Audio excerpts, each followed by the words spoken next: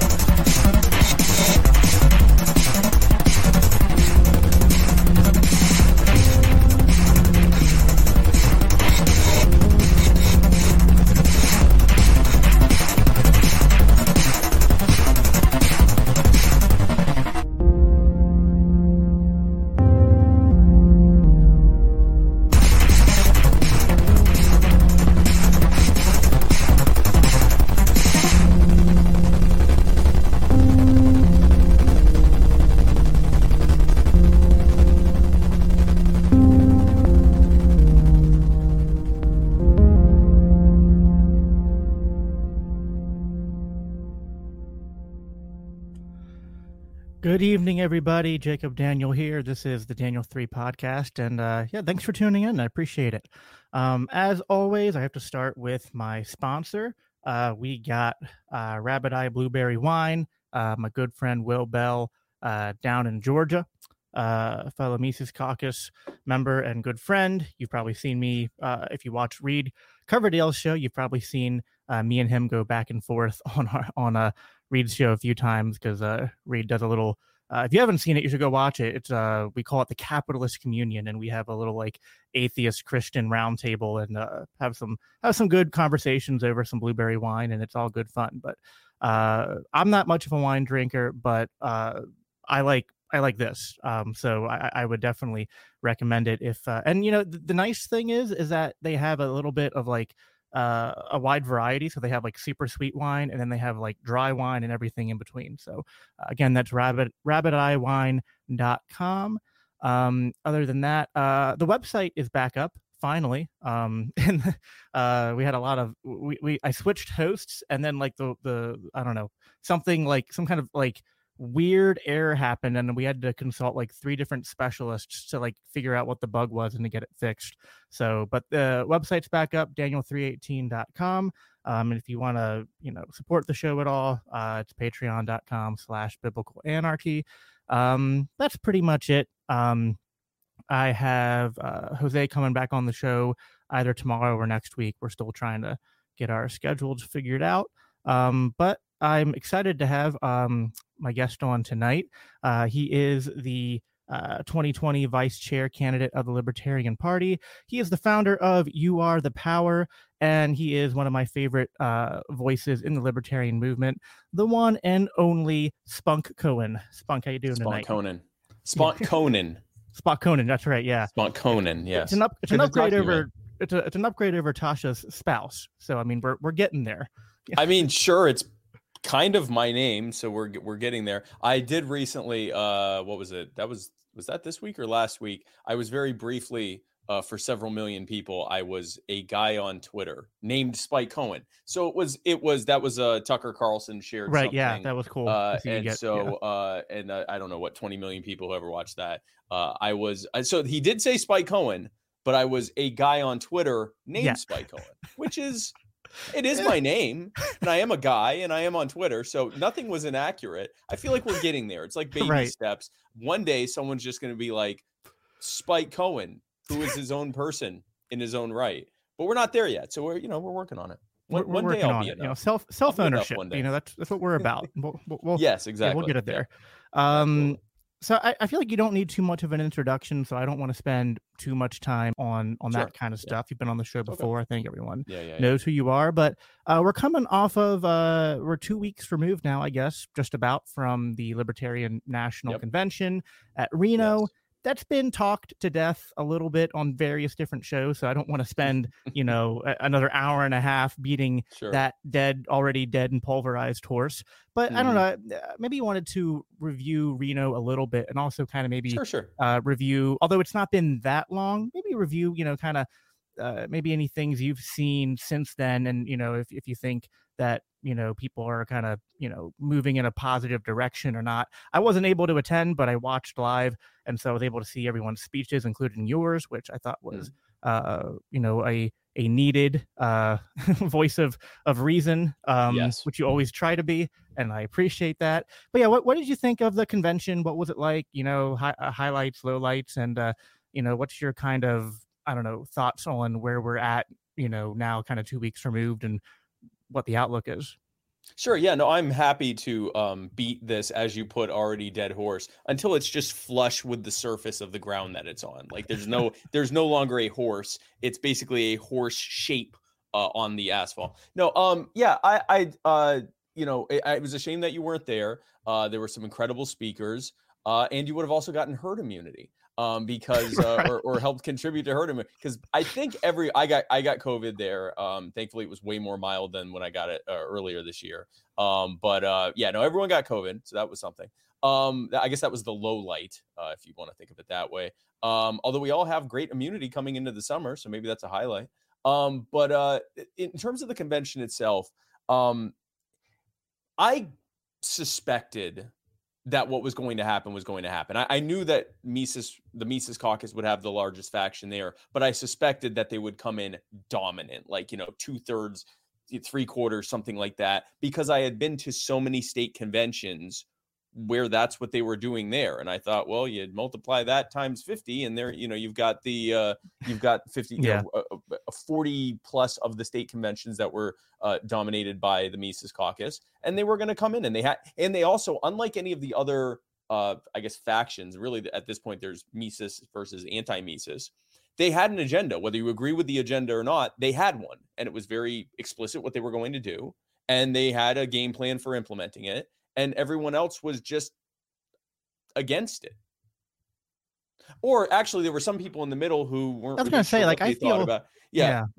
I want to say the other like formed faction. Yeah, the other people aren't really a faction. It. They're just kind of like the people who haven't really picked a side in the quote unquote culture war within the Libertarian Party. They're just like they they want to do stuff. They want the ones who want it exactly. Yep. So and I think what ended up happening was a good number of those people ended up going with Mises once the convention was underway, because they thought, well, that's who's doing it. They have an agenda. Let's try it. They've clearly, here's the thing, whatever criticism you want to give about Mises, and full disclosure, I've been in the Mises Caucus since I think 2 days after it was formed. I'm typically in any group I'm in, I'm probably the oldest member of the Mises Caucus, unless Michael is there. But I was pretty fairly outspoken in being against the whole idea of the takeover language and the sort of the narrative behind it. I thought it was kind of overly adversarial. I think that I would have preferred more of a messaging of, we have a bold new direction for the party and we invite you to join us, as opposed to, these people are bad, they're losers, and we're going to take over. It worked, it worked. I never thought it wouldn't necessarily work. I just thought that it was going to create a lot more division than it needed to. ultimately they won, right? They came in, they had the best numbers. It wasn't even close, and they completely dominated every single aspect of the convention. The two things I want people to that I hope people are walking away from it with are that, number one, no one has died. This is not there wasn't a purge. People weren't put up against a wall. No one was guillotined or put in a gulag. A faction took over the party. And if they do really well, which I hope they do, because I want this party to grow and I want this movement to grow, then we'll do great. And if they don't, if they utterly fail, well, then we will have learned our lesson and we can move forward from that. And more than likely, there's going to be successes and failures. We can maximize on the successes, we can learn from the failures, and we can move forward from there. And if you are still, deeply against this, bring more people. You have to organize. Party politics, both internally and externally, is all about bringing more people to show up than anyone else to have them on your side. That's what it's all about. So bring more people next time. If you are happy about how things are going and you want to make sure that Mises continues to stay in charge, bring more people. So it comes down, I'm distilling it down to its basic thing. Party politics is about bringing more people. The other takeaway I want to get is that, unfortunately, no one wanted to try to compromise at all with Mises and see if there were ways that they could work together for the most part. So, for example, it was basically Mises' way or the highway for the entire convention. And that wasn't 100% their fault, because no one was really trying to work with them. Well, really, until you were the one exception to that. The one exception to that was with the bigotry wording. I understood why they wanted to remove the bigotry wording. There's nowhere else in the platform that makes a moral judgment about someone's actions or behavior other than saying you shouldn't force anything on anyone else. So, like, we don't say the government shouldn't tell you what you can put in your body, but heroin's really bad and it's bad for you and it could ruin your life. We don't say the government has no business telling consenting adults what kind of sexual relationships they can get in, but having lots of unprotected sex can lead to, with multiple unknown partners, can lead to STDs and unplanned pregnancy. Like, we don't do that. So this was the one time that we're going, but this is really bad and we condemn it. The problem is, if you remove it, it looks like we're kind of saying that we're okay with that, right? Like that's what it looks like, is we're going, actually, we don't really think bigotry is bad. We don't have a problem with bigotry. We're cool with bigotry. So my compromise, which I kind of came up with, that I had a couple of people reach out to me and say, are you cool with the compromise language? And I said, well, what's the compromise? What's the language? And they said, well, we were hoping you'd do that. And I'm like, all right, cool. So I talked with Angela McArdle. I talked with Michael. I talked with some non-Mises people that wanted to work on it. I talked with some prominent people in the movement, a couple prominent donors and so forth, that were saying that they were going to leave the party if this was just removed. And so I kind of crafted some wording. And what I came up with was, we uphold and defend the rights of every person, regardless of their race, ethnicity, or any other aspect of their identity.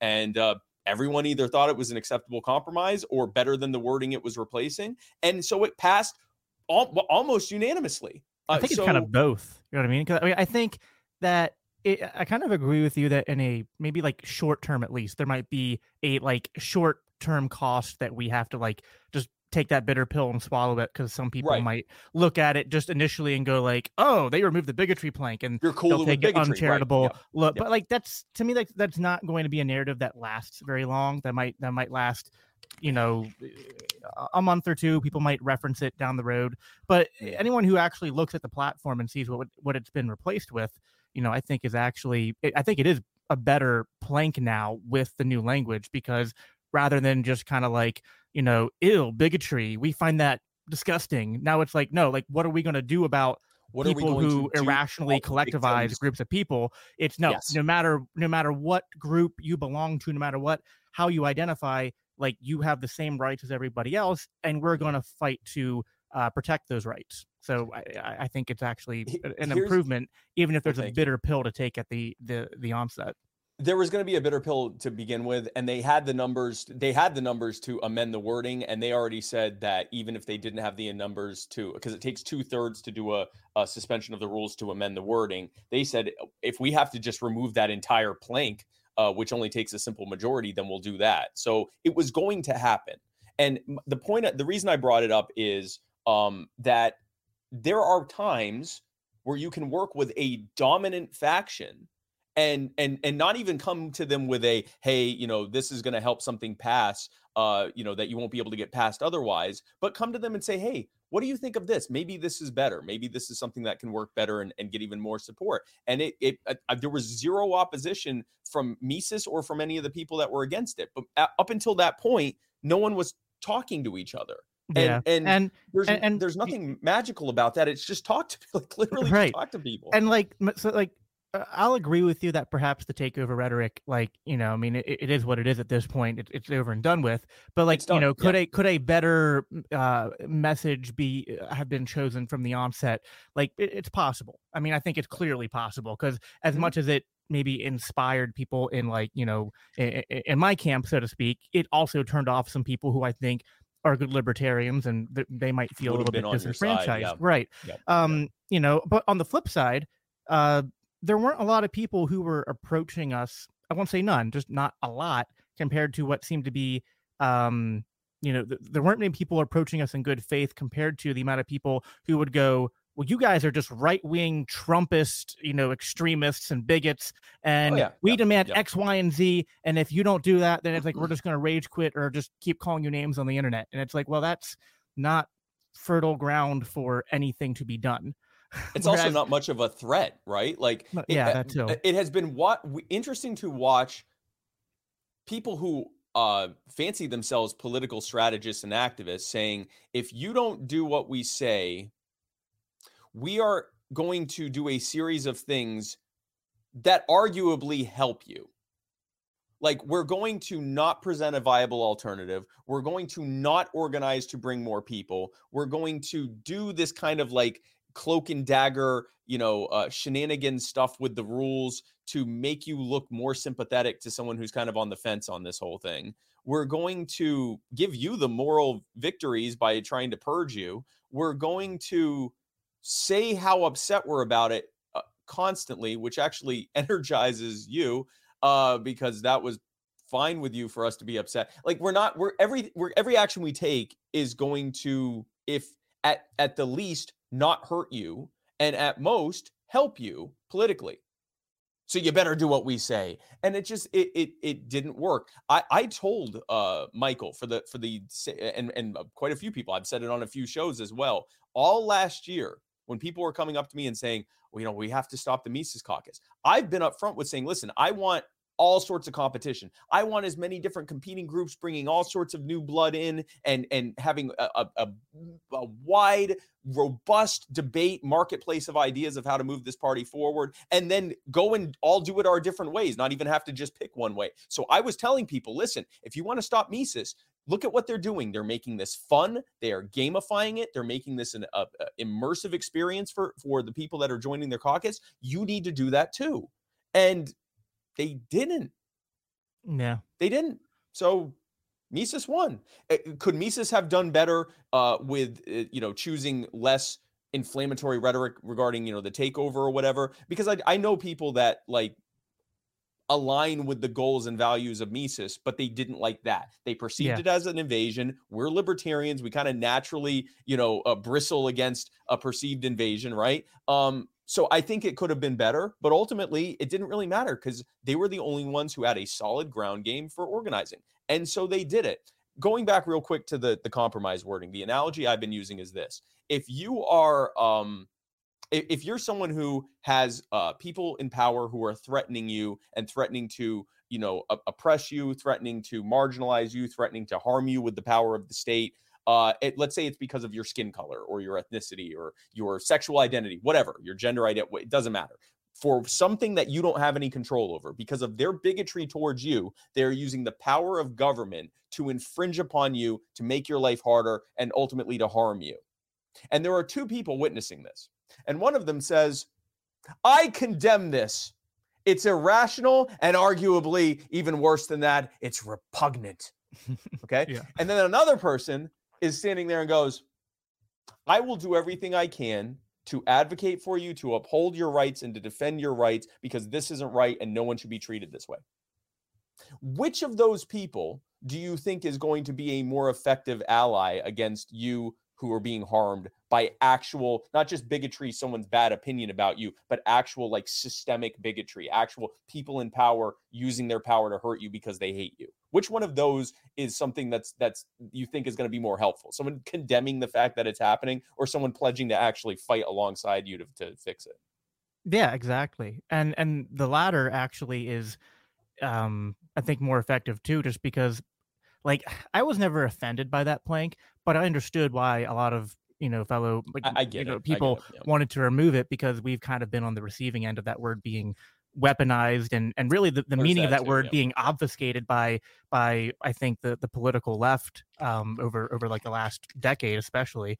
I remember even, like, this is part of what, because I used to be, registered Democrat and Bernie Sanders supporter before I became a libertarian, but I never really got into the, like, full blown, like, woke stuff and kind of like Yeah. wanting to call everything racism, because it just seemed silly to me. It was just like, I don't know. It is what it is. I think that's been talked a lot about, but I Oh, yeah. agree with Yeah. you. I think that, I like the new wording better, and if people don't like it, like, I don't know, it's fine. I get why the optics of removing it might look bad initially, but it's like, again, like, now what's happened since then? Have you seen the LNC Twitter go out there and make a bunch of, like, tweets about how we hate minorities or something? Like, no, it's, if anything, it was funny because we made a tweet on, like, I don't know, within the first couple days of Pride Month about LGBT rights. Yeah. And then Yeah. we had some people on, like, maybe the far right side of the camp going like, "Oh, you guys are You're just as woke as the pandering. last You're regime." woke. And I No, was it's like, no, it's no "Oh my change. Yeah, I gosh." did see I was that.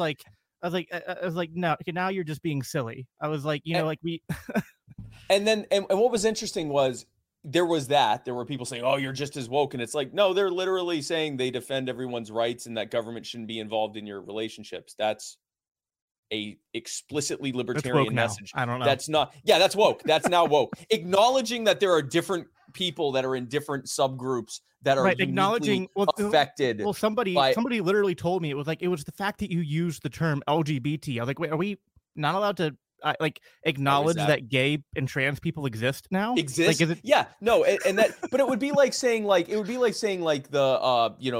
focusing on the fact that, some of these COVID regime restrictions were especially harmful to the parents of young children whose development was, delayed as a result of not, getting the access to education and things like that. And people going, but what about, like, high school kids and adults too? It affected that. Why are we pandering to children and parents? Like, you can acknowledge that there's a specific group or subgroup of people who are acutely or more acutely affected by a specific thing, as an example of the overall overarching message of you should have control over yourself and ownership of yourself. It's just, otherwise all we would tweet is, you own yourself, no one should tell you what to do. And then the next day, you own yourself and no one should tell you what. Like, you're messaging to what people are talking about. There's nothing wrong with that. But then I saw on the other side that there were people going, see, this is the problem. They don't understand that the problem is not government harming, gender and sexual minorities.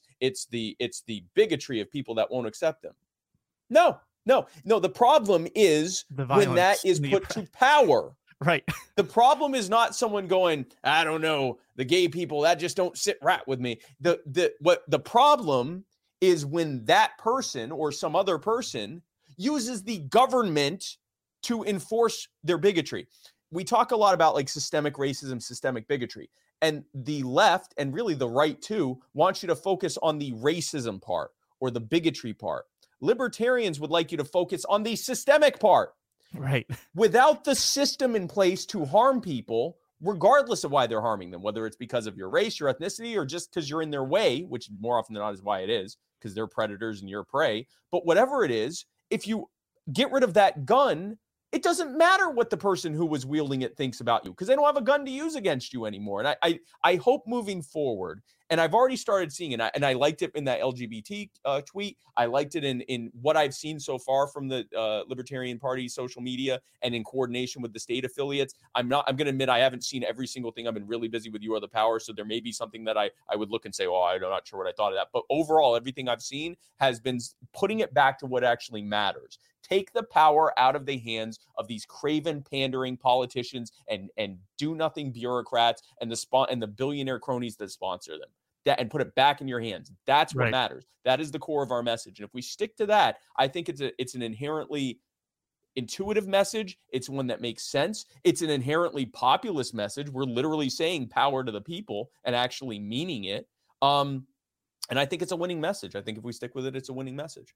Yeah. And I think some people on both maybe extremes just don't understand that, like, again, criticisms can sometimes be very warranted. I'm not somebody who would say that the Mises Caucus has always, there have been things that I've been critical about, but I think overall, the way I looked at it is that, like, the push has been to bring the LP back to a more principled and more thin libertarian approach, not really hyper focusing on either side of the culture war. Now, because and this is my opinion, and some people can feel free to disagree, but I think up until this takeover, that the dominant culture and direction the LP was going was to a certain extent leaning more towards the quote unquote left side of the culture war. I think it's socially libertine, right? Like people that they're not just saying that you have the right to do it. They're saying, and we agree with it and we're cool with it. We personally like it, which that still has a place in the movement, right? Like that, I consider myself, I live personally very traditionally. I'm a monogamous married man. I don't do drugs. I don't even drink. I don't even drink coffee. I'm almost Mormon. And I'm like, I'm pretty traditional in that way. But I also am like pretty open and accepting of however anyone is choosing to live, as long as they're not hurting anyone else. I'm not just tolerant, I'm actually accepting. But that's me. Right. And that, but I'm also accepting of people who don't think that way, as long as they don't want to harm anyone else. I don't have to agree with your opinions on society. That's the whole point of libertarianism. We need to declare a truce between people who think this way about society and cultural things and people who think this way, as long as we all agree that we should not be forcing ourselves on others, right? And I think the party, as a political party, should be keeping as much of a skeleton framing around just saying, we support your rights. We support your right to do all of these different things. And we leave it up to individual people, whether they like it or not. And that's really what it is. I really think we should be doing that. Yeah. And that's what I was trying to get at, is that, like, there's people on both sides who think that our thin libertarianism is too thin, because, some people will conflate it with their more, libertine, socially progressive outlook of libertarianism. And then some people, and like, I have to deal with this on my side because I'm more of a, like, conservative Christian. But it's like, so I think we talked about this a little bit last time on your show. It's like, I tend to have conservative views of, and religious views of what marriage is. It's between a man and a woman. I don't really have the same views on sex or gender identity that people on the opposite side of the aisle of me would have. But it's like, but I'm not trying to make libertarianism Christianity. I just don't want you to make libertarianism the opposite, either. It's like, let's just agree to, like, let's end, as you said eloquently, let's just end the systemic oppression of all these different groups. And then you have freedom of association. And I think that's what so, and I think, not perfectly, but the Mises Caucus has been attempting to come back to more of that sort of thin libertarianism. But if you're on the left, you're kind of going like, oh, you're moving towards the right, therefore you're, this is like you're moving to the right, not towards maybe more of like a center. And then the people on the right go, oh, you're still on the left. You didn't come all the way over here where I'm at. And it's just like, well, it's just, I don't know. I find it annoying because I get it on both sides constantly. It's just like, oh, you're enabling degeneracy, or you're a bigot. It's like, guys, make up your mind, okay? I can't be both of these things. I cannot be both a alt-right entryist and a degenerate cuck. Like it's one or the other. Like there has to be a. Can we come up with a compromise between I'm a degenerate cuck and I'm an alt-right entryist? No, I think that, and now I will say this. I have seen, not from party affiliates or anything like that, but from some individuals we'll start with the Mises side because it's been on both sides, but on the Mises side who will veer past just, I don't agree with that, and actually like saying like harmful things towards particularly like gay people, gender and sexual minorities and so forth. Some racial stuff, but more so it's really more the LGBT stuff, right? Like making memes, making fun of trans people killing themselves and stuff like that. That's unacceptable. And when I say unacceptable, I don't want to associate with that. It's not, it should be illegal. It's, I don't want to be around that. And I don't want any leadership in the party having anything to do with that. In the same token, I have seen times when people have made similar comments about someone like you, who is a, more conservative religious person, more traditional and doesn't believe in these things.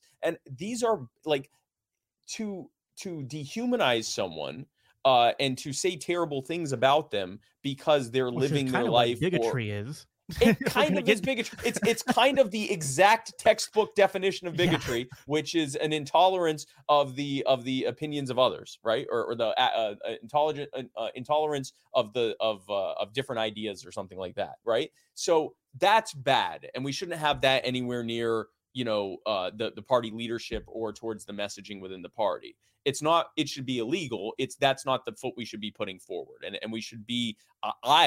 When I see that, I distance myself from people like that because I don't want to be personally associated with them. Again, free association. But I think outside of that, I think that there are going to be people in the movement that think that, Christianity and Islam and Judaism and religion in general is just a bunch of hocus pocus superstition. And there are going to be people who think that, that is that we should be living by the word of God, whatever, whether it's the Bible, the Tanakh, Bhagavad Gita, or the Quran or whatever else. And that's how they think. We need to have some truces here. Like, as long as the things that are that thin line and thin if we take control of the state and try to conquer the culture, it'll work this time. Yes, absolutely. The government, when our culture, whatever that is, takes over government, it will suddenly work and not totally backfire. We don't have thousands of years of history to prove that this doesn't work. We don't have the entirety of pretty much the post Babylonian Empire, like from there moving forward, showing us that government is a uniquely bad way to organize people, right? But as long as, I think the one thing that we need to stick to is, I don't want to force my opinion on you. As long as you're not hurting anyone else, as long as you're not harming anyone else, whether I love what you're doing and want to join you in it, or whether I think it's absolutely terrible and don't want to even be within smelling distance of it, then I don't, which can be pretty far with some things. But whatever it is, as long as we don't want to, the way we're going to build the kind of big tent movement we need is to allow for people that have differences of opinions on how people should live. And as long as no one wants to hurt each other and wants to impose themselves on each other, that's what liberty is going to look like. That's what a civil society is going to look like. A bunch of people who disagree and have their own little in-groups and their own little, associations that they have and disassociations that they have, but aren't hurting each other. That's what we want. That's literally what we want. What's your opinion? I mean, I think this works for like 99% of situations. Like there's two issues where this becomes harder to preach because it's like you get into the weeds and the nuance. And I'm curious what your thoughts are. I mean, something you've probably seen if you've looked at Twitter at all over the past couple of weeks is some people from the more conservative side kind of going after some of the more libertine types because they think that there is a push, and I think there is. I think this does exist. I'm still trying to sort out to what extent it exists, but that there's a concerted effort to push sort of like transgenderism or like drag queen story time or stuffing dollar bills down people's that was my line. Stuff. Let me go ahead and stop. Keep asking the question, but that was my line. Like, it's not going to lick itself. And kids at what is, I believe, either a nightclub or a strip club at night, with all the stuff still up, stuffing dollar bills into people. Yeah, no, that was my line. If the line hadn't been crossed before that was certainly my line. But anyway, because I agree that there's as much as I share the criticism of a lot of that movement with my fellow conservatives, my libertarian sympathies always kind of view this as like this is a tension between like parental rights and like where do you draw that line? Like, should we use the government to interfere with what parents do? And I'm like, you got to be really careful with that, because we're both anarchists, right? We Yeah. know that government is a bad way of doing stuff. So like, even if I'll say, okay, listen, this is my line and this needs to be stopped, we know that getting government involved can make it way, way worse. Yes. It can potentially backfire and make it worse. It's why I consider myself, and this isn't, I want to get back to your thing, but an example of that is abortion. I'm with Harry Brown when it comes to abortion. I hate abortion, which is why I don't want to ban on it, because I think a war on abortion is going to be just like the war on drugs and the war on poverty and the war on terrorism. That was the other issue. I was like, it was like this issue, like the trans stuff and like the abortion issue are the two issues where like it's the hardest to kind of have that like live and let live thing. Well, so let's get back to abortion in a second, but I want to address this, because the shorter answer is, I'm not 100% sure where the line is, man. I'm glad that I don't have kids right now, because I would, or at least I shouldn't say that. I'm glad that I don't have to deal with this, because I do think that, I've seen the ones that people get upset about where it's just like someone who's dressed up in drag at a library reading a kid's book.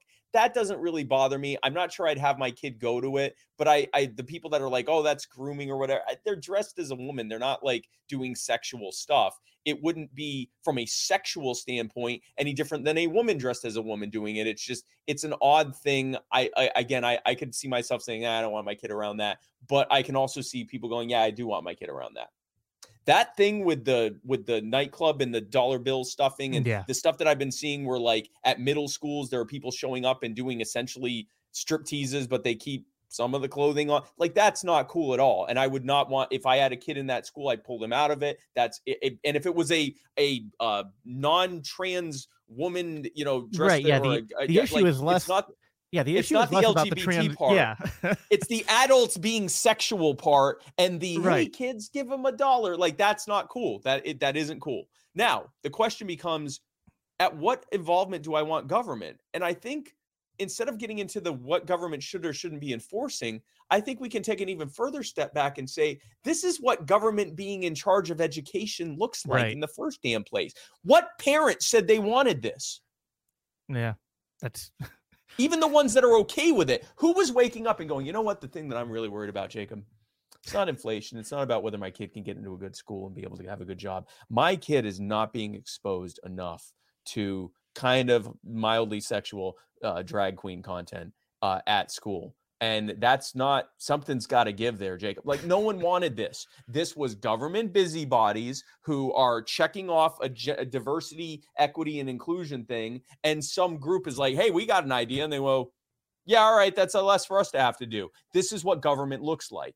And so I think the better answer to, like, specifically this type of stuff is keep government the hell out of it. Government shouldn't be involved in schooling. And this is a textbook example of why. Same thing with this, like the trans kids debate. Do I know what is or is not a good idea for gender affirming care for a young person who identifies as trans? I have no clue. I have no clue at what age level. I'm pretty sure that I can tell you, I don't think actual body modifications is a good thing before you're an adult. I'm increasingly doubting that getting hormones involved, which are not fully reversible, like they say, is a good way of dealing with it. But I honestly, I gender affirming care, like acknowledging that what they say is true. I don't know, but I do know that government will screw it up. Yeah. I know that we've got some governments that are mandating that your kids get this if they even, say to anyone that they think they're trans, and then the parents not even being allowed to know because they might be bigots. You never know. And then on the other side, you've got threats in like Texas, where they're calling the police and CPS or whatever they call it in Texas, child protection, on parents of teenagers who are openly trans and aren't even having surgeries or anything else. So government is just, and what they're doing in both cases, if you'll spot the pattern, in both cases, either for the more traditional side or the more libertine side, they're both arguing that the parent is doing something bad, and so the government should be in charge of it. And I got news for you. That's going to end poorly for everyone. So I don't want government involved. And I think if we take a greater step back, we're looking at the fact that government involvement is what led to all these stupid debates in the first place.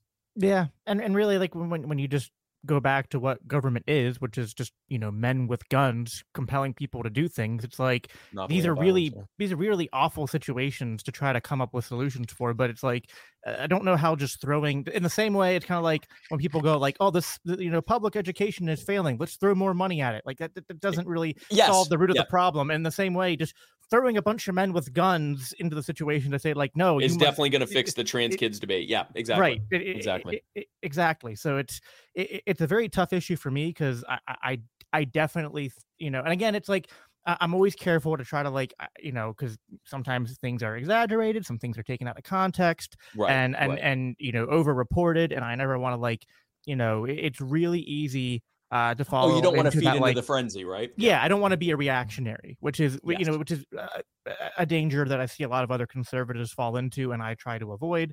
Not always perfectly, but I do my best. But at the same time, it's like, yeah, I do think I do feel like. I mean, for me, what I would do is like, pull my kids out of that school and homeschool them. I mean, heck, my kids are already homeschooled. I'm not even putting them in there in the first place. Exactly. For the people the only argument that I see some people make is, well, not everyone is going to do that all at once, or even think that as an option. And is there room for like, triage in a sense, like in the battle right now, until we get to the point where the government's out of this?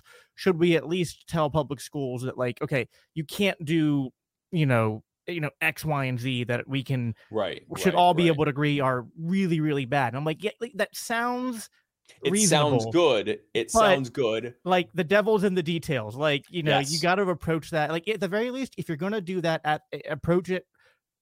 I would say approach that from your local level government. Exactly. It's probably a lot better than trying to approach it from Washington, or even approach it from your state level government. So Rothbard talked about this. Rothbard talked about this, and I'm sure other anarchist theorists have talked about it ad nauseum, which is sort of the idea of the closest approximation, right? Like if we're not going to be able to press the Rothbard button to make government go away, and we are stuck with a state in the meantime, how do we, if possible, try to get the closest approximation from the state of what would have happened absent the state? Well, that's a slippery slope if there ever was one, obviously. But I think the answer to that in this case is maybe we should be letting these kinds of decisions, which are largely cultural decisions, be decided as locally as possible. Because now, if who knows, man, maybe we find out, and I'm just saying hypothetically, what if we find out that our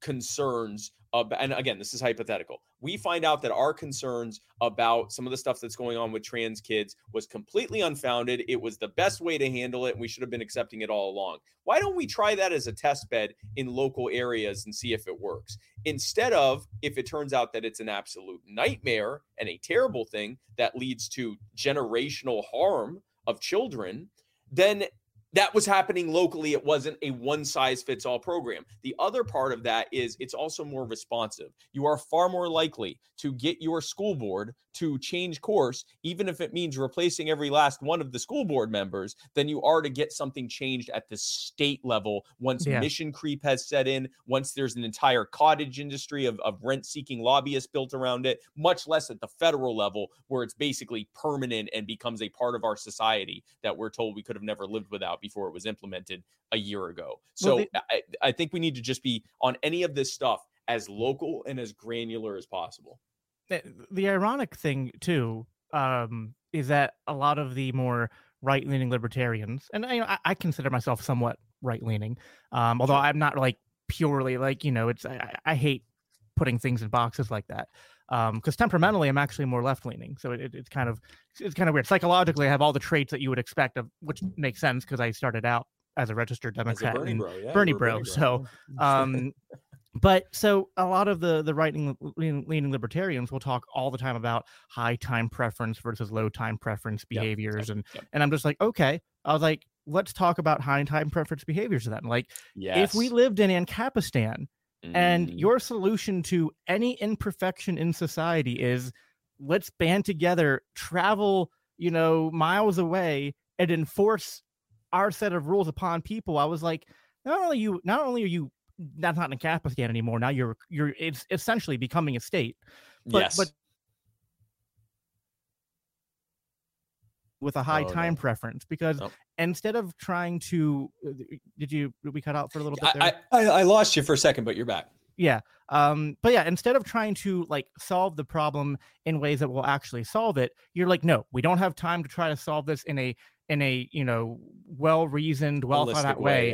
It's just like, brute force, just rain men with guns down on the problem and stop. Like that doesn't work. Like, and I think the problem is like a lot of people, and this happens all over the place, not just on the right. I think it's this sort of like Nirvanian fallacy where people are just like, and it's like, but like, then you're showing to me that your understanding of libertarianism is shallow, because it's not utopianism. Like, no one's saying that we eliminate the state and all the problems in the world went away and we don't have complicated issues like this trans kid debate or abortion debate that we still have to kind of think about and solve in our individual communities and as a society. No, as a holistic issue. Yeah. Yep. These are still going to be like contentious issues, but all the anarchist and the libertarian is saying is trying to use the state to solve these problems is a bad idea.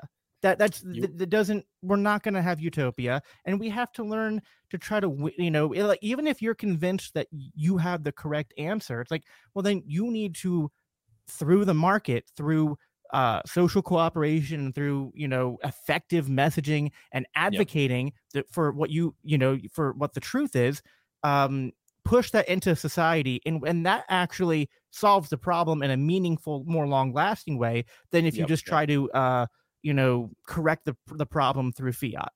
Well, that's the reality of high time preference decisions, right? Is that in the desire to have this quick or perfect thing, you end up making things worse very often and making the problem last longer, which feeds into your preference to get it fixed immediately. And so we end up going from crisis to crisis, like we have right now, right? And I'm glad that you've made that connection, that it's high time preference, and it's also this really weird, almost childish utopianism. Like, whenever I start talking about guns, inevitably someone will show up and say, but what are you going to do to make sure that no shootings happen? And I'm like, you mean ever? Right. Yeah. How am I going to make sure that no one ever shoots anyone? And let's go even further, because shooting is just the good thing. Police never shoot people, first of all. No, well, of course not. But, I mean, let's go past shooting, because shooting's only one way to kill someone, right? You're asking me, how do I stop murder from ever happening? Right. And then being shocked that I don't give you a satisfactory, here's how I'm going to stop all murders. That's how used to the pandering of politicians people are. Yeah. Think of the cognitive dissonance of realizing, everyone realizes there's no such thing as utopia, right? Like, anyone who's having these conversations realizes you're never going to make murder go away. You're not, but yet they will get angry if you don't pretend along with them that there's some utopian strategy to all of this. If you actually say, listen, murders are going to happen, rape is going to happen, assault's going to happen, theft is going to happen. We're trying to figure out a way to reduce it as much as possible and empower people to protect themselves from it as much as possible, and to remove the systemic harm of systemic murder and systemic theft and systemic sexual abuse, like the TSA and things like that. Like, we're trying to talk about how that is how to do that, and they're upset that we're not playing into. Save big money when you start your next project today at Menards. Convert your current recessed lighting with energy-saving LED downlights from Fight Electric. They're bright and install easily in just minutes. They also go from regular lighting to nightlight mode with just a simple flip of a switch. Save big on all Fight lighting products now at Menards. Shop our lighting options today in store and on Menards.com. Save big money at Menards. This like pandering political, well, yes, we're going to fix all of this for good. You'll never have to worry about the cost of anything ever again. And it's childish. It is we're not participating in their childish fantasy. Well, someone's comment here was we don't want to eliminate the state, just a million HOAs. It's like, okay, let's say that's the sort of like that weird in between anarchy and minarchy society that we move towards. Well, it's no longer an HOA if that HOA then like forms a militia and starts invading and conquering other Right. HOAs to now it's a impose state. their rules. Yeah, Like it's a that, micro state. Yeah. like if you're gonna have like rules within a private community, go ahead and do that. I personally don't have a problem with that, but they stay within your private community, and they have to Yes. be enforced, ideally through contract and private property rights, not through Yes. the initiation of force. So And so the problem that's the with difference. HOAs, it's a huge difference. It's also the difference between what an HOA or free association would look like in a stateless society and what it looks like now. Let's be clear. The problem with an HOA isn't that they have standards. It's that they will often get petty dictators who work with the state to enforce their petty Keystone Cop dictation on you. That's the problem. Again, it goes back to the government and the state. If there wasn't that power of, like you said, men with guns willing to show up and enforce this stuff, now they're just your schmuck neighbor telling you, it says that you can't do this, but really it means you also can't do this. And you go, no, it doesn't. It means this, and I'm not going to listen to you. It's that they can get the police involved. They can get you hemmed up in the courts. That's what causes the problem, right? So again, if we're going into what stateless societies would look like, your HOA would be a voluntary free association group. Would there be some need for enforcement of things? Yeah, there would, but it wouldn't be the state, and it would be beholden and accountable to the stakeholders in that community, which is not what policing is. That is not what law enforcement is. So a perfect example of this, I have where I live, I've owned homes in like much more strict HOAs. Never do that again. The home I live in right now, my home right now, we have it's an HOA on paper, but there's no monthly dues. Every couple of years, they'll send a letter around and say, hey, we're gonna clean up the signs at the front entrances, and we've got someone that's we'll usually have someone that volunteers to keep the front landscaping look good and stuff like that. And every once in a while, they'll ask for a donation, and if everyone gives like $20 or whatever, it pays for the cost of it. And they raise that easily because when $20, who cares? Some people give more. We don't have a common amenities, so there's not ongoing fees or anything like that. There's a master deed, but it's very, very basic. Like it is not, it's pretty much what the county zoning is. We don't really have a lot of additional restrictions on it, and everyone gets along. And every once in a while, some busybody will come around and go, we need to ban Airbnbs. And we'll say, no, we're good. We haven't had any problems. That's some fear you have. If we have a problem, we'll deal with it. But that's your thing. And so it doesn't happen. Someone else comes along and goes, from now on, all the homes need to be at least 3,000 heated square feet. And we go, well, no, our homes aren't that big. And if we had a fire, we'd have to spend extra money to make it. We're not doing that. And so like every once in a while, some busybody will come along and try to rile everyone up. And we'll be like, no, we like it here. It's good. And the power, it's not that the people in this community, some of them aren't also busybodies when it comes to like government and what they think government should do. It's that we have a good status quo here. We like it here. We like how it's working. So when someone shows up and goes, you know what, the problem is blah, blah, blah, we're all like, or most of us are like, there is no problem. This is something you don't like, so you don't do it. And that's worked out very well. Now, imagine if there wasn't even a state with the threat of possibly looming over us of enforcing that. I think that would be a great way to run a little mini micro society. Yeah, 100% agree. So way back when I initially invited you on the show, which was way before Reno, it was because of I wanted to get a little bit into the abortion stuff again, because of the leak about the decision that's upcoming on Roe versus Wade, which we got into this a little bit the last time you were on, but I think this is an issue again, kind of like the other one, where I think people on both sides kind of get it wrong. Because they and this is, I'm curious for your thoughts to connect it back to Reno too, on the deletion of the abortion plank. Because as much as the deletion, the proposed deletion and then change of the bigotry plank, I think there's a lot of nuance and maybe like good faith positions on both sides. I think there was no compromise to be made on abortion. It was I think that was like 100% the right move. And because I think that now I was on a podcast last week and they were debating this and they were saying like, oh, well, the plank before was effectively neutral. I was like, there was a lot of people that it paid lip service to the idea that, like, well, this is a hard issue and there's good faith arguments on both sides, but and then like regurgitate the idea that like effectively Government like a shouldn't be pro-choice involved, argument, like government shouldn't be involved. And I was Yeah. like, that's just like, that's so now to be fair, in a sense, I sort of agree with that statement, but the problem is everybody is going to like, how do you define government? What do you mean by be involved? Like, it's such a nuanced thing that like, Yes. I think it is better to have that be removed. But Okay, so let's talk here's on my, that first. Yeah. So here's my take. I was not in favor of removing it, and not because I thought it was neutral. I thought that it definitely wasn't neutral, because it says government shouldn't be involved. Well, that's essentially the, I guess, pro-choice argument.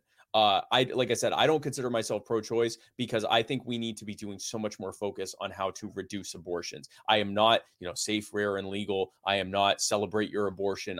This is a terrible societal problem that we need to deal with in voluntary societal ways, and in looking at how government is making it worse. I consider myself a pro-choice person that is sick and tired of people wanting to create a war on abortion that would inevitably make the problem worse and lead to more abortions. So the reason that I was in favor of the wording and keeping the wording there is I don't want government to be involved. I think they will make it worse. And here's my thought on that. So in order for this to stand up long term, like legally in court, they're going to have to say essentially that prior to being born, that you have 14th Amendment equal protections under the Constitution. That's going, using the system of government imposed on us through the constitutional system, that's going to have to be the argument they make.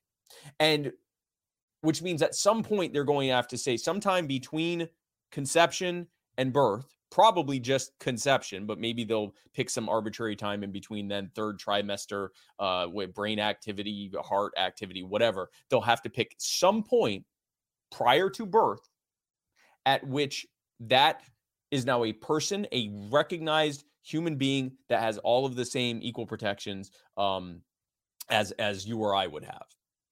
Here's what that leads to. My mother had to have, I believe, 7 pregnancies before she was able to have me. 7, I believe it was 7 failed. I was either the 7th one or she had 7 ones. Right. Every miscarriage is a criminal investigation. Not only is it a criminal investigation, Jacob, at some point they're going to say, listen, you keep creating constitutionally protected people knowing full well that they're probably going to die. That's not happening anymore. Oh, yeah. The only way they're going to be able to enforce that is through licensing. And you know what happens with licensing? You have regulations. The cost of everything related to it goes through the roof. You build a rent-seeking cottage industry around it. You build a black market where people continue to get abortions because the demand didn't go away. And you end up in a situation where and you can already hear it now. I know it. You can already hear people go, listen, if you want to have a pregnancy, you need to go through the legal process. It's not safe for a kid not to have an illegal like, you can already hear it, right? That's right. What's going to happen. And it'll be inside of one generation that people will talk about the anarchy that was when you could have a child without having to get permission from the government and register regularly about it.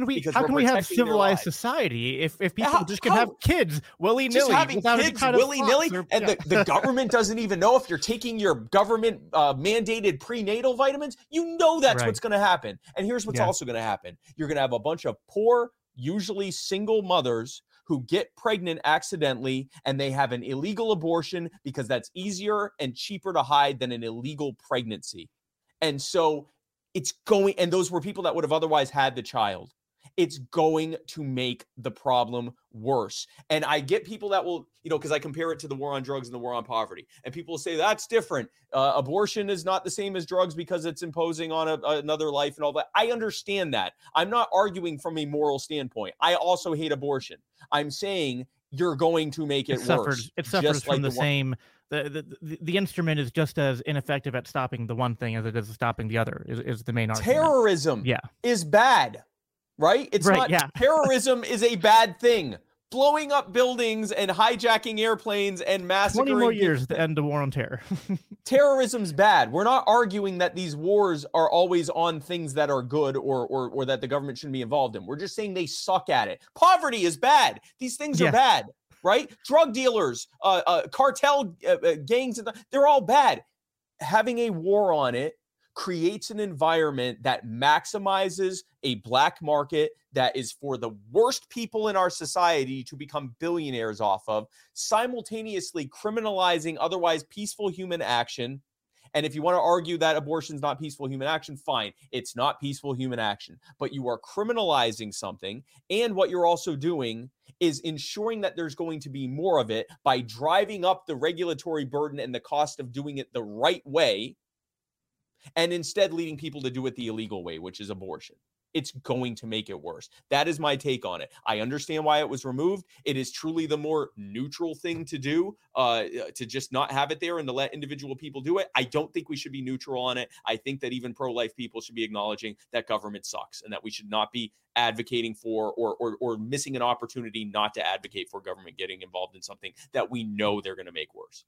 So, like, part of me agrees with you, and then part of me thinks like there's nuance, I think, to be found, because the Libertarian Party is not just the anarchist party. We have minarchists, we have constitutionalists, I understand. We have federalists, and I would, so it's like I have to make arguments that I don't believe in, right? It's kind of like, so listen, I don't think fair, it's like I don't think that it's possible, or I think that at the very least, I think it's highly improbable that you can pass laws that have enforcement mechanisms that aren't ultimately going to be tyrannical. Now, if you do it at the local level, I guess it's a little bit better. And so some minarchists will be like, oh, well, what if states ban it, or what if counties ban it? What if the ways in which you ban it are less punitive or like criminal, and more about like you're putting restrictions around the providers, and you're putting or even like like my good friend Kerry Baldwin, who is a kind of prominent pro-life libertarian. She did a debate with Walter Block at the Soho Forum on the topic of abortion, and she kind of agrees with like you and me that like a war on abortion would be terrible, and at the same time it's like there are different models of justice that are being experimented with in different areas at the local level. Like in some places in Colorado, they're using like a restorative justice model. And she's like, well, I guess at the local level, if you had some kind of like, laws banning abortion, but they were, not done with the police state we currently have. So it's kind of like, okay, well, yeah, if you can imagine a minarchy that wasn't a police state and had different enforcement models, like I guess, but my I can't help but flex anarchist and go like, that's a lot of it's that right. Like that's the problem. Lot of what ifs. And at the same time, the only thing I'll say is, I don't want to impose my anarchist sympathies on the entire party. So it was like, the abortion issue is so complicated, but I think that's why I kind of favored the removal.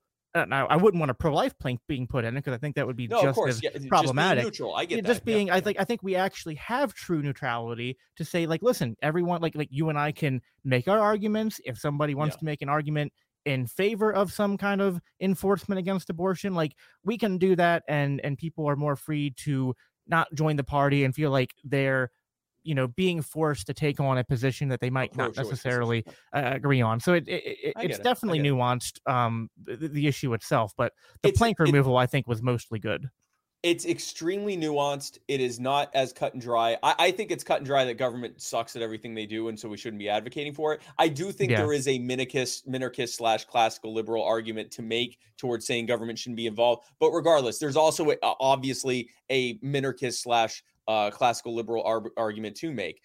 And I know the argument. The argument is that if government is to exist, it is to protect the lives and rights of all people in it. And if I am someone who believes that personhood begins before birth, then that clearly means that government should be doing something about that, whatever that is. And yes, it doesn't need to be necessarily it's the something that the devil's in the details. What's that something going to be? Because it's usually something usually ends up becoming like the worst nightmare, right? But yeah. my concern is the nature of abortion and how to regulate it. Roe v. Wade was, in retrospect, going to be overturned because it was decided poorly. It was decided as like this like privacy rights thing. Well, if we're arguing that there's another human being involved, then it ain't a privacy right? So, but it's going to get challenged, and it's going to make its way back to the Supreme Court at some point, and they're going to have to make a hard decision.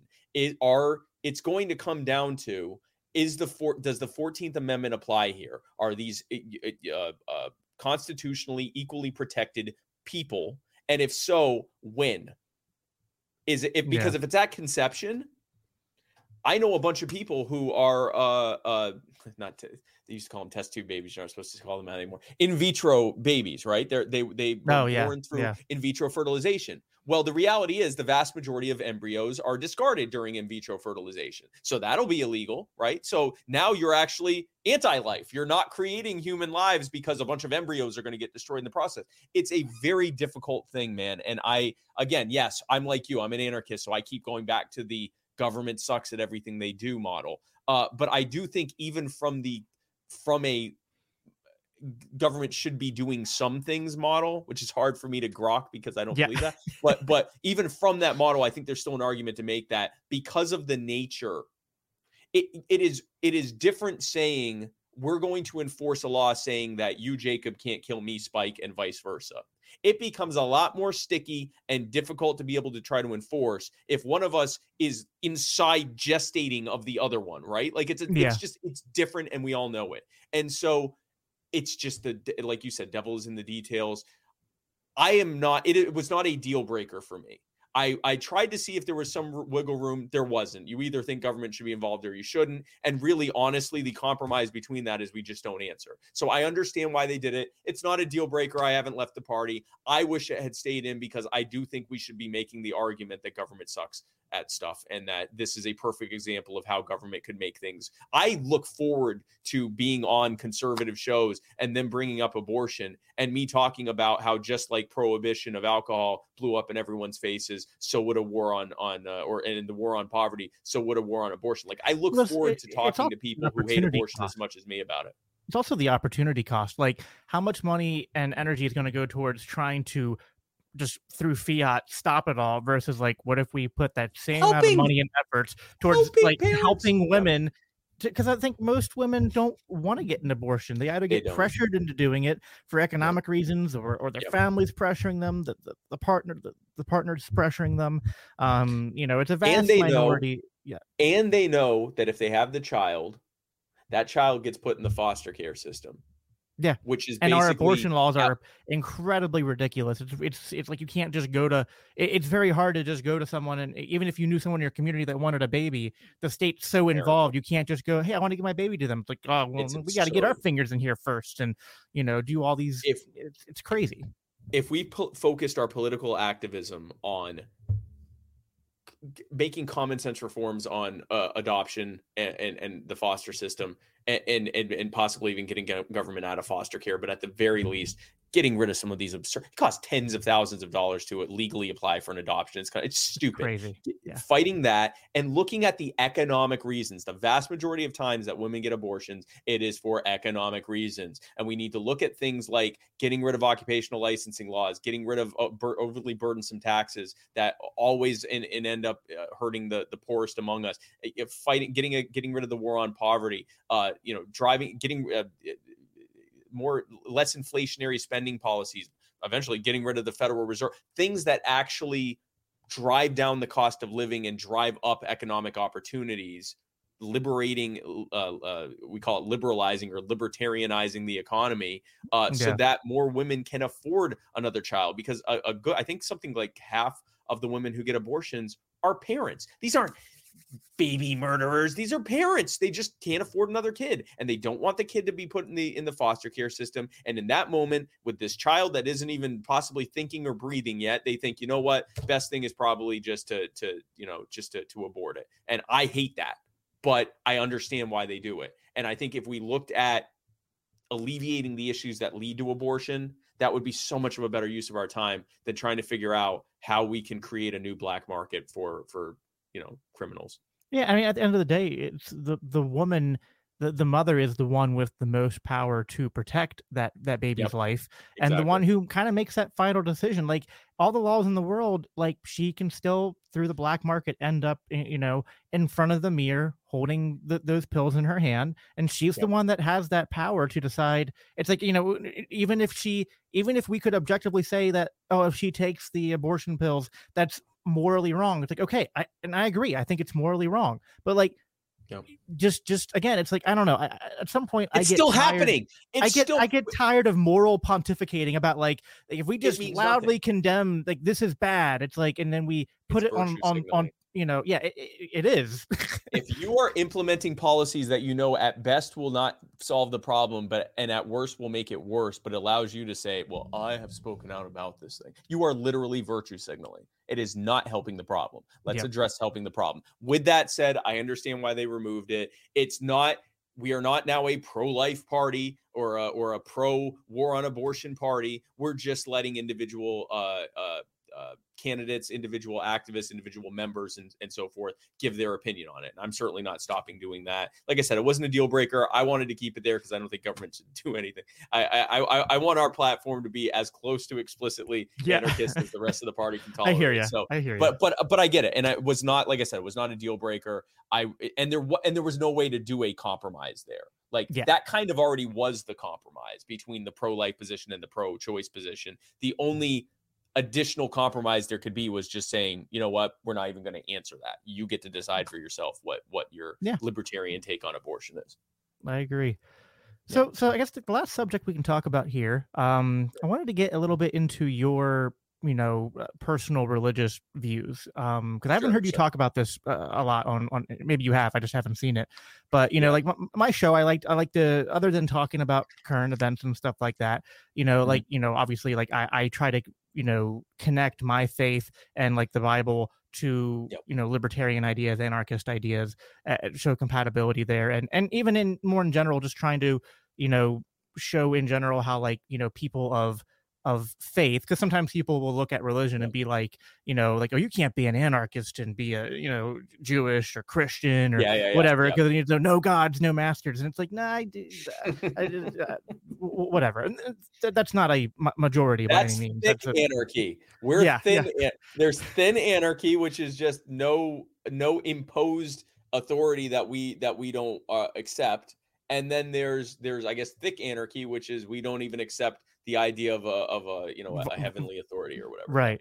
So what are your personal like religious views, and do you in any way connect any faith or spiritual beliefs you have to your libertarian philosophy? So the reason I often don't, and I'm happy to talk about it, but the reason I often don't talk about religious stuff is I have found that it's a great way for people to argue about something that like we have no control over. Like it's actually worse than arguing about politics, because at least arguably you could try to change something.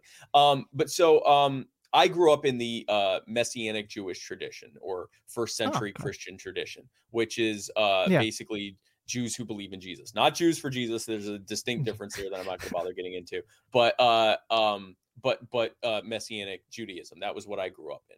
Over time, I it's interesting because as I fell away from the belief part of it, the faith part of it, I actually got more into the tradition and the oral and spoken tradition part of it. So it's like, as I got more away from the actual faith in a at least the Abrahamic description of a higher power, I actually got closer to the actual like the traditional part of it. Like I'm much more active now than I was when I was a believer in like Shabbat and in dietary customs and things like that. And in fact, it was actually that faith and the, I guess, remnant of that faith that informed my becoming an anarchist. Because when you look at Tanakh, when you look at both the Old Tanakh is, when you look at the Bible, because that includes the New Testament, but especially when you look at the Old Testament, it's basically a series of stories about how God told people, just follow me. Just Yeah. trust me. Just listen to me. I've got this. I control the entire universe. Just freaking calm down and let me handle this. And everyone's like, no, we need a king. Oh, please. Yeah. We need someone. Look, they got a king. They seem happy. Let's go have a king. And God's like, okay, well, listen, if you have a king, this bad thing's going to happen. And they're like, yeah, give us the king. And they're like, okay, but if it's like a Larry David thing. It's like, Yeah. it's just like, well, but if you do this is it going to happen? And they're like, okay. And then it blows up in their face and they get, scattered for centuries and all. Like it is a series of stories of what happens when you don't trust God and instead you just want to go off and create your own man-made law. So to me, my introduction into anarchy was really diving into that and going, well, that makes sense. And, maybe we shouldn't have people ruling over other people. I will say over time, I kind of did a common path of people that are coming out of Abrahamic faiths where I call it the dual, and this is not an offense to people that believe, but I call it the dueling mythologies. There's the first mythology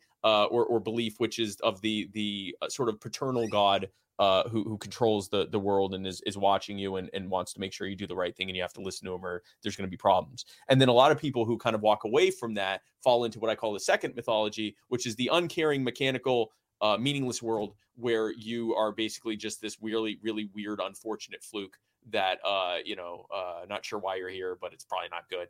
And there's no real purpose. And the logical conclusion of that is if you're not having a good time, you might as well just end it because there's no reason for you to be here. Well, that over time made less and less sense. So I would say from a belief system standpoint, what I believe now or what I lean more towards probably is more in the realm of like Taoism or Zen Buddhism, if you had to pick something. With that said, I cherish and am grateful for the tradition that I came out of.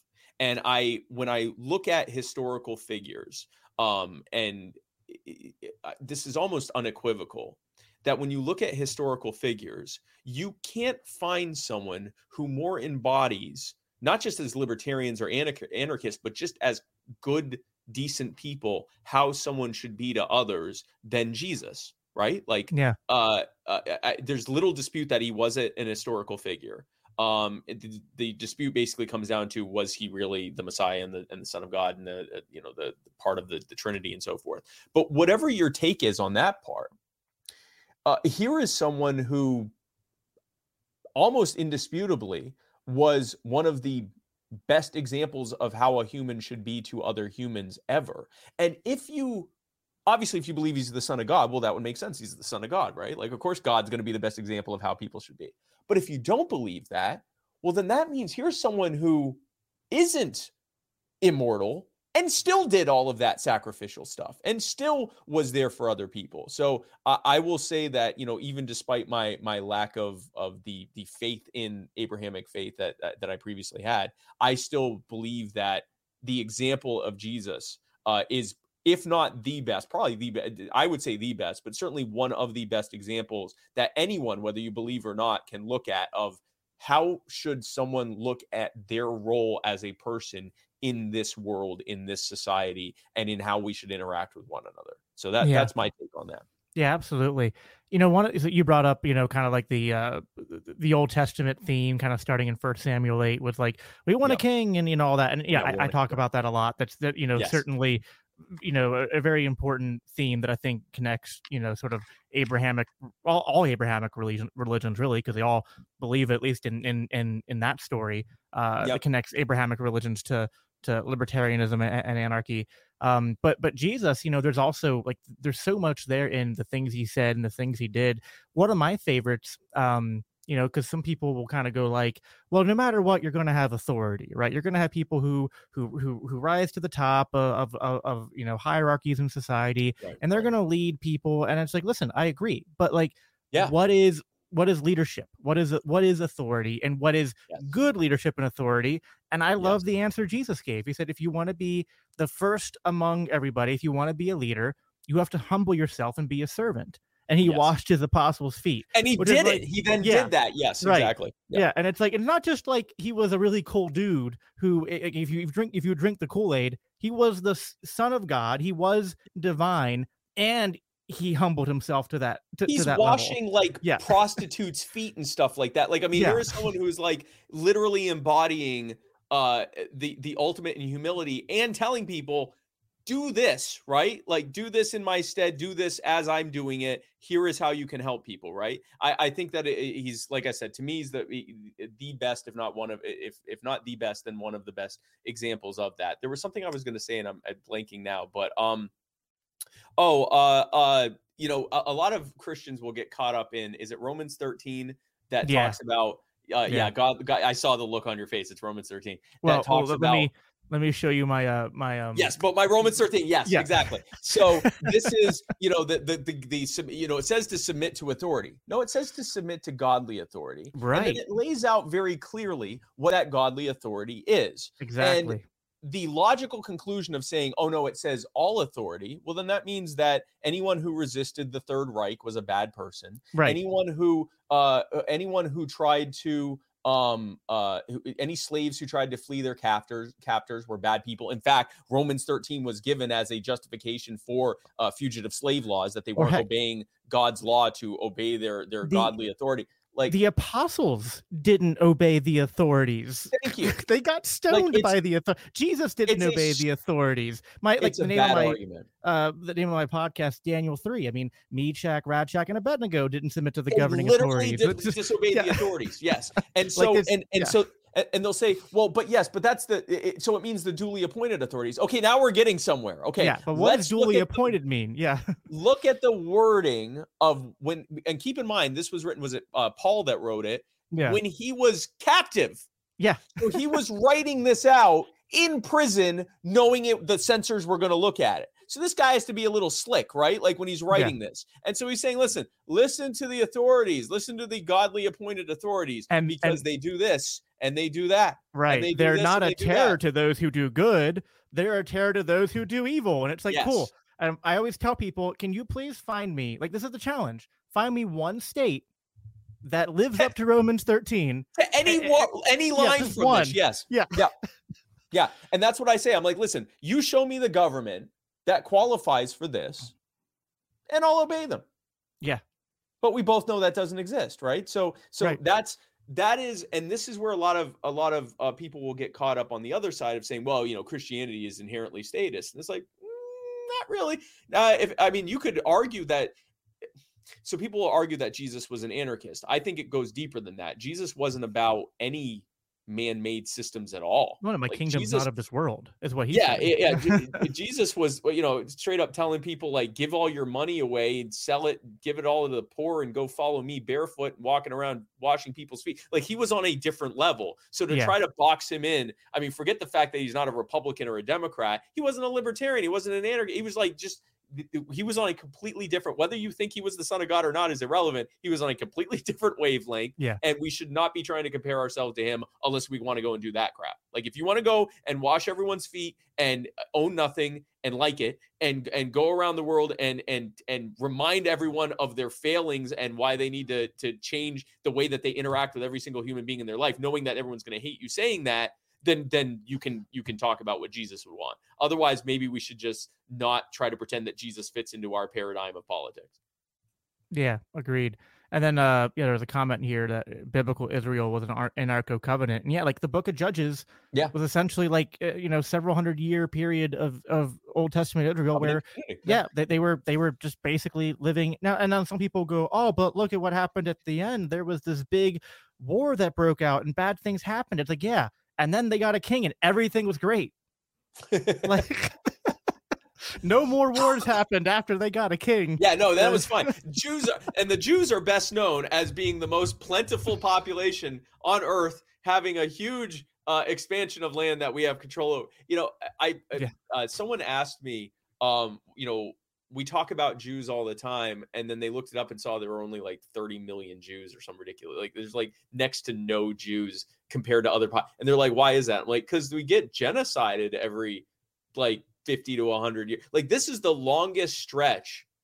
I just found this out starting in like the 90s. This is the longest stretch since the expulsion that Jews have experienced, living as an overwhelming minority among an overwhelming majority Gentile non-Jewish population, that we haven't been rounded up and killed or exiled, which is good. We got that going for us. But the point is, yeah, you should not be looking at the Jewish empire as an example of, well, but the Jews did it. Yes, how did that work for them? I don't think they ever even claimed the entire promised land. Like the when it was originally defined, like the borders of what God promised them. I don't think at any point in their history they obtained ever had anywhere near that. No. It's most of the, we talk about the Levant, the Levant. It's like, it goes all the way to like freaking Iraq or something. Like it's supposed to be this gigantic territory. They've never had that. They've never had that. So if we are applying biblical principles, that leads me, I will tell you, it was biblical principles. It was what I was taught growing up and what I was taught in Tanakh that more than anything solidified my ideas behind anarcho-capitalism and a society based on free association, as opposed to an imposed manly authority, right? So the manly authority is, or the human authority is, well, this is what we believe, and if you don't do these things, you're going to go to hell, which in the Jewish tradition isn't eternal necessarily, but it's still pretty bad punishment. Okay, so then I still get to choose, right? So yeah, it's only moving forward later on that they started saying, yeah, well, we want a king, and God's like, sure. It literally says like you will fight on the front lines of all of his wars, and he's going to take like I always love, like he said, I'll take 1/10 of all of your crops and harvests. And I'm just like, gosh, can we go back to that at least? Can we just go back to when the government took it sounds of my so stuff? much better, right? Yeah. Like, well, we're already fighting in their wars, but they only take 1/10 of what we have, and every 50 years we get a jubilee. And then every once in a while, someone's wife gets taken, if she's pretty. Yeah. That's I love that. Like better. the best king they had, a man after God's own heart, and like still kind of wasn't murdered someone so he could have his wife because she was pretty.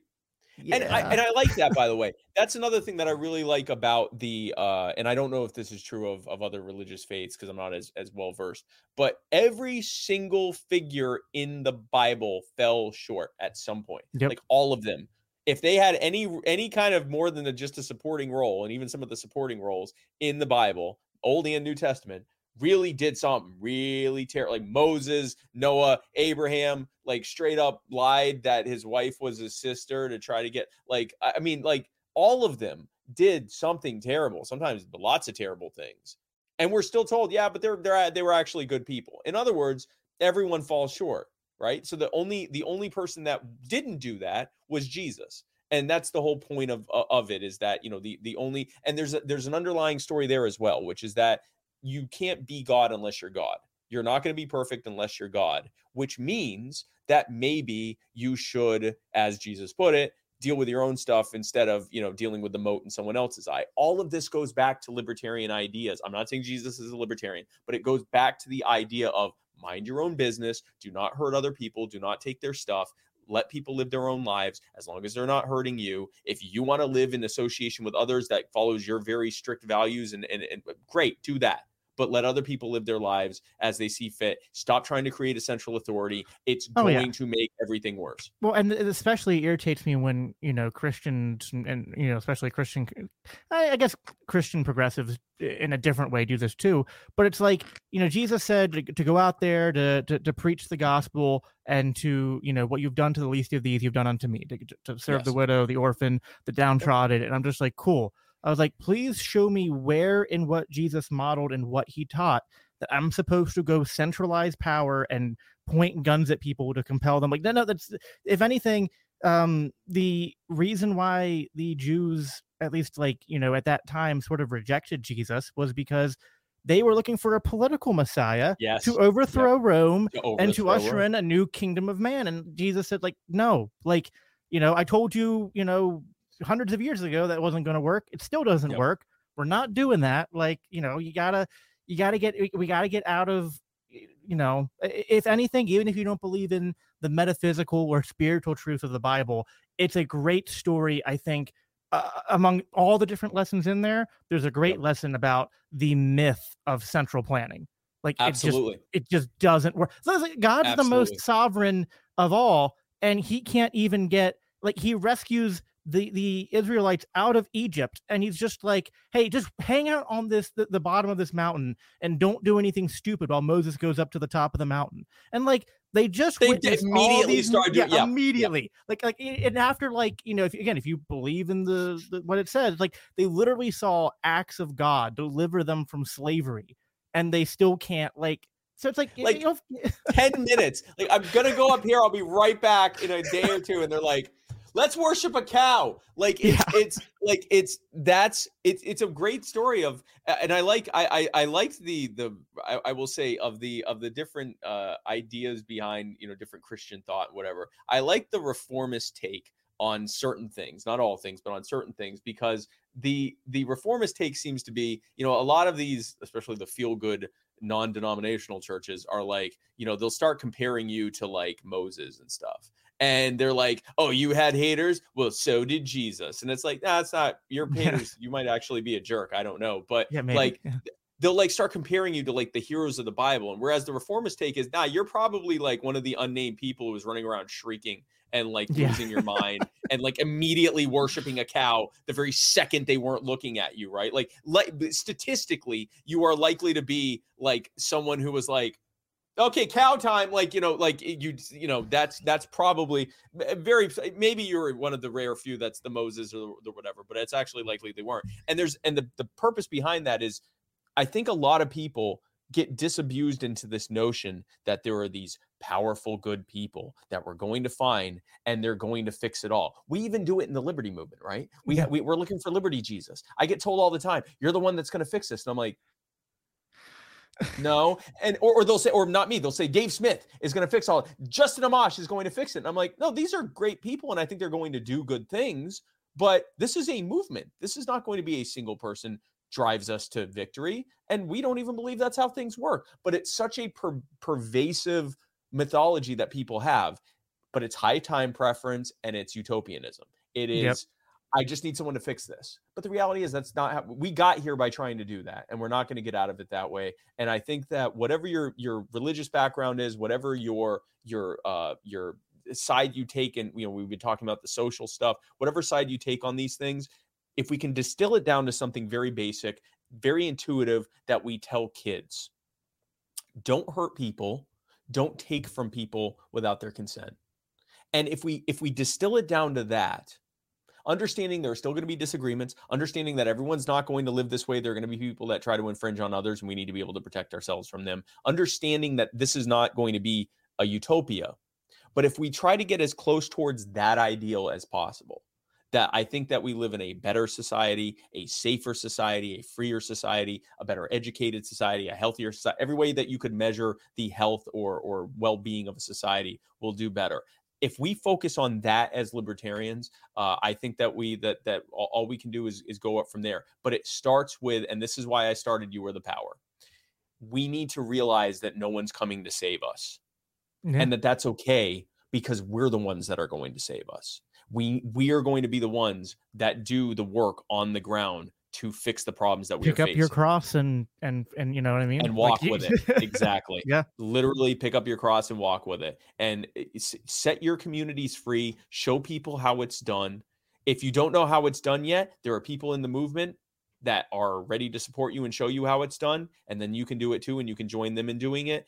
We're going to fix this. We are our heroes. And I think if we look at it that way, whatever your background is, the reality is, if we look at ourselves as the heroes that we're going to need on the earthly realm, obviously, if you're a believer, there's something far bigger than any of this that, you know, it is a much more important thing than, you know, your day-to-day life or whatever. But on the earthly realm and the mortal coil of our existence, we're our heroes, and we're the ones that are going to fix this. And that's what we're doing every day. If you want to find out more, you want to be a part of it, you want to, you know, join, become a part of the fastest growing liberty movement that's out there right now, and get support from some of the biggest names in the liberty movement, and to help push it forward and set our communities free one issue at a time. Join us at youarethepower.net. We'd love to have you. Membership is free.